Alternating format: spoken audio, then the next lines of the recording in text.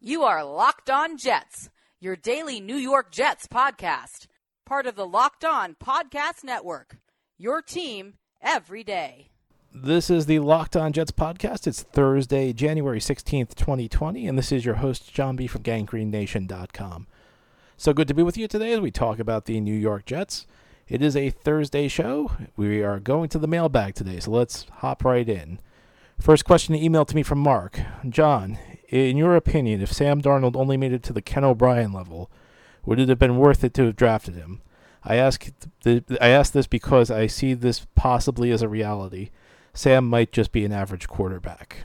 So I would argue that Ken O'Brien's a little bit better than average, although he was before my time, so I would defer to that. So I guess the question comes down to, if Sam Darnold is only an average quarterback, does that justify the selection the Jets made? And I have to be honest with you, I would say probably not, because you have to remember, the Jets gave up. The Jets did not just invest a top 5 pick in Sam Darnold. They gave up 3 second rounds. I mean, they sold. I mean, it wasn't as big as it could have been. It wasn't as big as some of the other deals you've seen in recent NFL history for somebody moving up for a quarterback. But 3 second round picks is a pretty big haul to give up, so to speak. So I think that they invested in Darnold around the idea he was going to be a franchise quarterback. And I think what makes it difficult is in today's NFL, it's possible. I think it's possible to win a Super Bowl with an average quarterback, but you essentially need to build a tremendous team around that quarterback. Because in an ideal world, what you have is a franchise quarterback. A franchise quarterback lifts your team up. He's the type of guy who can compensate if you have some weak areas on the roster, because he raises everybody, he elevates everybody. Whereas if you just have an average quarterback, well, you need the pieces around him to elevate him, which means the pieces all have to be really good. And you can do it, I think, with an average quarterback when he's on a rookie contract, because you're not paying him much money, which means that which means you pretty much have the full salary cap at your disposal to build the rest of the team. But once you get to the second contract, once the quarterback ends his rookie contract, even an average quarterback's making really good money these days. Average quarterback, we're talking, over $20 million a year, and probably well more than that. So when your quarterback's eating that kind of money, you cannot possibly build up all the other pieces around him. And that's what makes it so difficult. So I think ultimately, really having an average quarterback limits you to being a viable Super Bowl contender if everything else goes right, to like a 4-year window. And I'm not sure the Jets are going to hit that window with Sam. I think at this point, you'd love to see the team make a big leap next year or the year after before Sam's rookie window closes. But ultimately, I think it might be more realistic to look down the line. If the Jets are going to win a Super Bowl down the line, it means Darnold's going to be more expensive. And if he's more expensive to win the Super Bowl, that means he's going to have to be a difference maker. He's not going to be able to be just average. So all this is to say, I really don't think that it's going to be looked back at a success if Darnold is just average. When I think average, I think of like maybe Jameis Winston or Marcus Mariota. And those guys they're not good enough for where they were drafted. And I think when you add in the fact the Jets gave up 3 second-round picks to get Sam, they're expecting more, and I think they need more. I think the Jets would be disappointed if that's all they got. Next question deals with Robbie Anderson, the non-trade of Robbie Anderson. Would you consider the non-trade of Robbie Anderson a mistake by Joe Douglas? We clearly don't have enough cap space nor draft picks to address and rebuild the needs of this roster going into 2020. It's a deep draft for wide receivers, and Robbie will command $12 million or more a year in a weak free agent group at the wide receiver position. You gave a grade A for the trade of Leonard Williams to the Giants, but what about the non-trade of Robbie? So what it comes down to, if the Jets are not going to re-sign Robbie Anderson, was it a mistake to not trade him? Well, look, here's what I'll say is, I don't think this is like a legacy move for Joe Douglas. I don't think it's the type of move we're going to look back in 3 or 5 years and say that this made a huge difference for the Jets. So I don't want to overstate the significance, but look, I said it near the trade deadline. With Robbie, the Jets were obviously out of the playoff race at that point. So with Robbie, it came down to a simple question: are you going to re-sign him, or are you not going to re-sign him? and you probably should have had a good idea about the dollars it would take to re-sign him. Should have had a good idea whether his demands made financial sense for your football team. If you're going to re-sign him, re-sign him. And if you're not going to re-sign him, anything they could get from him, even if it's a day 3 pick. The rumor was that the highest offer was a 4th round pick. Well, you can get a decent player in the 4th round if you play your cards right. So I think that if the Jets were not going to re-sign him, then yeah, look, would you rather have a 4th round pick, or would you rather have, have a half season of Robbie with the team already out of the race in 2019? The 4th round pick's obviously a better pick. So I don't want to overstate it, but and that's a 4th round pick can be valuable. But it's not a franchise altering move.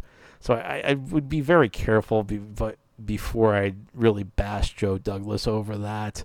I think it's one of those moves where you look back on it and you say, gee, they probably should have done that. It's not the type of move where you look back on it and say, what's wrong with the Jets? Why did they do that?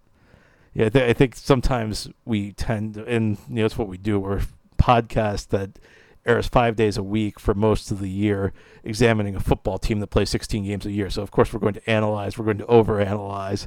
But I don't want to go too crazy. The question is, should the Jets have done this? Yes. The question, is this a big deal? Is it something worth getting upset over? Is it the type of move that shows that the GM doesn't know what he's doing? My answer to that, all of those questions, would be no. And I think ultimately, when you look at these moves Joe Douglas has made so far, we're going to be honest, most of them have not worked out. But the real work begins this offseason. The real work begins with showing he's got a vision and showing whether he can implement the vision. Those things are more important than getting one move right or one move wrong. You look back at some of the bad Jets GMs of recent memory, they all had individual good moves. The issues were lack of vision and lack of ability to execute a vision. And those are the things Joe Douglas will be judged on more than, did he get a day 3 pick out of Robbie Anderson? Locked On Jets podcast here on a Mailbag Thursday. Our next question, in free agency, one of the biggest neglects on the roster is the number 2 quarterback. What would your max price a year be for a backup? And in a heavy free agent class for backups, who would your top guy be? In no particular order, Blake Bortles, Chad Henne, and Case Keenum are probably the top 3 quarterbacks in free agency. Although none of those options is very good, if we're going to be honest with you. I'm not sure. I guess Keenum's a guy I've always liked a little bit. So, I guess he's kind of a viable backup, but are any of those guys really somebody you could trust? I think when you're talking about backup quarterbacks, you go back to what I said in the first segment about an average quarterback. If you can find a guy who's like average or maybe a little bit below average, and you put him in the right surroundings, you put a good team around him and not ask him to do any of the heavy lifting, a guy like a Nick Foles. Nick Foles is an ideal backup quarterback for a team like the Philadelphia Eagles, where they can put him in the right circumstances and win games with him. Nick Foles in Jacksonville is not any good, where he has to carry the load, where he has to do it all himself. That's not a very good player. So ultimately none of these guys is that good. And honestly, I kind of feel like to draft, it's not so much the money as much as these guys just aren't that good. And I think, for me, I think you do one of two things. You either try and find a young guy in the draft and, try and find a backup quarterback that way, or I don't understand why teams don't try and figure out another way to do it on offense.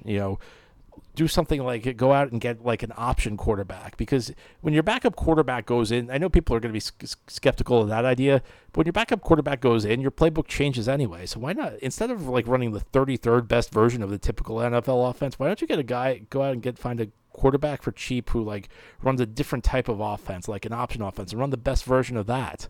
Because otherwise, you're going out there with guys like Trevor Siemian trying to win games. It's just not going to work. So it's not so much the backup quarterback position lacks value as it is the guys out there just aren't that good. Is Blake Bortles going to go in there and save your season? I feel like the answer is no to that. Next question. Assuming you had a good offer, is there anyone conceivably still on the board at 11 for whom you take rather than trading out? So, is there any player, if he's on the board, the Jets don't trade out? Of course, it depends on the offers. My inclination would be to trade down. I think if Andrew Thomas is still there at the tackle position, you take him. Maybe if Judy, the receiver from Alabama, is still there. And that's what makes it a little tricky, is that we don't know who's going to be drafted where yet. Remember this time last year, Ja'Kai Polite was still kind of viewed in some circles as a first-round pick. So the process will play itself out. And there's always, it seems like every year there's some guy you don't expect to fall who ends up falling out of the top 10. So we don't know who's going to fall out of the top 10. There may be some great prospect available. It's difficult to say. I think in general, especially for a team where the Jets are, where they need more picks, you look to trade down. And I think in general, trading down on the whole is the right move more often than trading up is. But you also have to remember, there's some players where keeping the pick or trading up is the right move. Remember how many picks the Atlanta Falcons gave up back in 2011 to get Julio Jones? Well, that ended up being the right move. All you can talk about are just percentages. Playing the percentages, trading down will work out for you more often than trading up will, or staying put will. But it depends on the player. So yeah, look, there are players again. Andrew Thomas would be a guy who it would take a lot for me to trade down.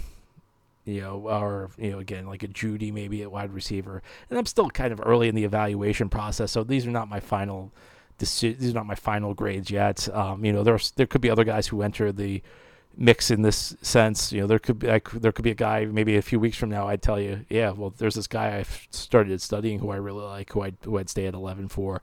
Or maybe I watch Thomas or Judy a little bit deeper and say, these guys aren't that good. But it would be one of those guys, like a number one receiver or a tackle, and maybe an edge rusher. I think those three positions, if there's somebody really good available, one of the top guy at that position still available, then you might look at keeping the pick. I think that's what I'd say on that front. Next question, is Kelvin Beachum overrated by Jets fans, or is he a keeper? Beacham's final grade from PFF is 67.1. Take that in context. It's notable in that the second pick of the draft, former bust, Greg Robinson's final grade is 66.9. All right, first of all, I got to be honest with you, the Pro Football Focus does a lot of good things. Their grades are not something I buy into a whole lot. I buy into their stats. There's a difference between their stats and their grades. Their stats are objective. Their grades, they don't explain how they get to. So like a stat would be something like a running back's yards after contact. Or for like a tackle, it would be how many sacks did he allow. The grades are just like this one from number 1 to 100 system that they can't explain. And you get stuff like Trumaine Johnson in 2018 was good if you follow those grades. So I'm not a big believer in those grades. The question is Kelvin Beachum overrated or is he a keeper? I'd say neither, because I don't think he's overrated by Jets fans. I mean, I think a lot of Jets fans, I think he might be underrated by some Jets fans, because you'd think he was no good at all if you listen to a lot of Jets fans. I'm not sure he's a keeper either. I think what he's a stopgap. He's a guy who can give you credible play at left tackle, and that's a type of position where you need at least credible play. If you have a bad guy at left tackle, it'll destroy your offense. So I think the fact he's a credible left tackle, that's a good thing. I don't think he's a long-term solution, though. He's not an elite-level left tackle. He's not a guy you can just trust one-on-one against the elite pass rushers of the league. You saw that against Myles Garrett this year. So I think he's a guy who can get you by for like a year or two, and now the Jets are entering year 4. There needs to be a better plan going forward, but I think he's a guy you keep as a bridge player for another year, but I don't think he's a long-term keeper. Next question, hypothetical situation. Round 4, you're on the clock. Would you draft Anthony Gordon, the quarterback out of Washington State? I haven't studied Gordon yet, so I probably will going forward. But I'll go back to what I said a little bit earlier about the backup quarterback position. I would not hesitate to draft a quarterback because the guys who are available in free agency are guys who are not that good. And they're guys who most cases failed somewhere else as a starter and are not starting level material. If they're not starting level material, I mean, how much can you really count on them if they're called on to play in a game? So I'd look more for backup quarterback. And people talk about, I just think the way people talk about backup quarterbacks are weird. And I've said this before, but when Sam Darnold got mono, people were saying, and I was one of them, they said the season's over. But then you can't have it both ways. You can't say the season's over when your starting quarterback goes down, and then say, well, you don't want to invest too much in the backup quarterback position. If it's that important, there was an old story about the Hall of Fame executive Ron Wolf, and they had this game when he was in Green Bay where they suffered a bunch of injuries at the quarterback position. And he said, we can never allow this to happen again. We need to have as many good quarterbacks as possible because your backup quarterback is a premium guy. He's a guy who can save your season, or your season can sink as a result of having, depending on the quality of the guy you have. So with that in mind, I don't see how you can ever look at the situation and say, don't invest in a quarterback. So I'll have to get back to you on Gordon himself. I mean, I have not studied him at all. But, yeah, I think the Jets should absolutely look at drafting a quarterback to back Sam up, because I don't know how else you're going to find the guy. I mean, certainly not. I don't think it's going to be just some journeyman veteran. I think you have to try and find somebody in the draft who can play credible football. Locked On Jets podcast on the Mailbag Thursday. Thanks to everybody who sent in your questions today. We're getting to as many of them as we can, and apologies if your question's not answered. You can send it in next week. If you were commissioner of the NFL and could make 3 changes, what would they be? It could be rule changes, schedule changes, CBA changes. That's a good question. That's a really good question. And I think the first thing I'd say, and I have more than 3 if I was to become commissioner. The first thing I would say is the NFL has done what I would say is a disgraceful job of taking care of older players who have medical issues. And these are players who helped build the league into the powerhouse it is, the financial powerhouse it is. The league has the resources to help these guys out. The NFL should do right by these guys. I think that's the first thing I would do. The second thing I would do is I would get any sort of disciplinary matter out of the commissioner's office, because it just seems to me to be such a ridiculous conflict of interest, because technically the commissioner is employed by the teams. And yet he has so much power when it comes to discipline in the league, and the punishments are handed out. It really seems like they're very arbitrary. In some cases, they're swayed by the media. They're swayed by how much attention an issues get. There's just so many issues where you look back and you compare punishments for one matter and another. It just seems like the league's totally inconsistent. I would try and create like an independent body, kind of like maybe a mock court, a moot court system, where you bring in guys with legal backgrounds. Like, I don't know if it's a retired judge or somebody with legal expertise, or a bunch of people with like legal expertise to hear these cases, because these guys understand how precedent is established. They understand how to read the rules and apply them, and I think it would be much less arbitrary. And again, I think it would be better for the commissioner to not have to deal with this, get this off his plate. And again, I think it's a ridiculous conflict of interest.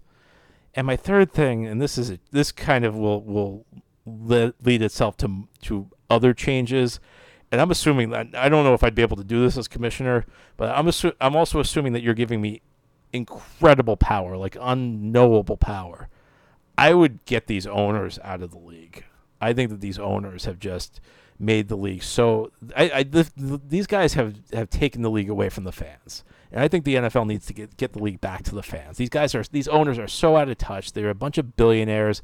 They can't relate to the typical fan. They don't know what the fan wants, and the NFL's become so entrenched that it doesn't matter how badly these guys run the league. They still make money. It doesn't matter how stupid they are. It doesn't matter how out of touch they are. It doesn't matter how badly they treat the fans. The NFL's so entrenched and the fan base is so loyal. They make money anyway. So there's no incentive for them to do right by the fan. And I think that they've really done themselves a disservice. They've really done the league a disservice by the way they've acted on so many issues. So I'd figure out a way to get rid of them. And there are a couple ways would come to mind. You could create a situation like they have in German soccer where over half the team has to be owned by regular people, like regular fans. It's not exactly like that, but I don't really want to go into the intricacies of German soccer ownership rules, but it's something to the effect of regular fans have to own at least over half the team, or maybe something like there's a referendum every 3 years on ownership, and the ownership could be forced to sell. But I'd force these guys to be bought out. Because in so many areas the league is just so out of touch. The league is so behind the times. Whether you want to talk about technology, watching the game, you want to talk about try and stream a game. I mean, the NFL is the most difficult league in the league you can find to stream games on your phone. Just basic things that make the fan experience more enjoyable, or just the stadium experience. The stadiums are terrible in the league. I mean, you ever go to MetLife Stadium? It's just not a good experience to go to MetLife Stadium, between the traffic, between the seats themselves. And, these stadiums are built, and these are like monuments to greed, if nothing else. I mean, these teams hold cities hostage. They threaten to leave, and they get these ridiculous palaces built, and they benefit the team. They don't benefit anybody else. And, I think back to a few years ago, in Vancouver, they had a stadium that was renovated. So in the interim, while the big stadium in Vancouver was renovated, the soccer team and the CFL team played in this temporary stadium. They built this temporary stadium. It cost $14.4 million, which is like 1% of what some of these huge new stadiums cost. They had great sight lines. It was a really great experience. For $14 million, they built a temporary stadium for the Canadian football team and the soccer team that played there. It was a wonderful experience. So I'd I try and get teams out of these ridiculous stadiums they're in now and try and build, even if you can build a good stadium for much less than teams are paying. You don't need to pay hundreds of millions or billions of dollars to build a stadium where fans can enjoy things. I try and when you get these owners out of here, you can make right with cities that the league has done wrong to, like Oakland or San Diego or St. Louis, and put expansion teams in there. I just think the owners in this league are so out of touch. I think that they have been such an impediment, and when you get them out of there, a commissioner could cure a lot of the problems. So I try and bring the NFL into the modern age. This is a league right now. Again, it's tough to stream games. It's all on network. We're in the year 2020, and this is a league that makes its money selling its TV rights to network TV. But for the most part, I know they have an ESPN contract and they have a Thursday Night Football contract, but it just boggles the mind the way the owners operate in this league, and I think that it's a shame. The fans can't afford to go to games. I mean, you know what the price is to go to a game? It's ridiculous. I mean, yeah, it's nice that teams hold training camp for fans who can't afford to go to games. Why should fans have to choose that? Why should fans? I mean, this league can't do good business and give fans an affordable way to go to a football game? I don't buy that. I don't buy that for a second. I understand it's a business. I understand you're trying to maximize profits. I don't understand how the NFL finds it impossible to both A, make money, and B, present an affordable product. It makes no sense to me. And it's the owners, and honestly, it's the way these guys are out of touch. And they say they feel bad. They say they feel guilty. I'm sure they do on some level. They don't feel guilty enough, though, to actually change things and give the game back to the fans and make it a more enjoyable experience for the fans. Anyway, I'm sorry we're ending the show on me ranting about the owners, but that is all for today. This has been the Locked On Jets podcast, part of the Locked On Podcast Network. If you like our show, subscribe to it and leave it a good review. Hope you have a great Thursday, everybody. We'll be back again tomorrow.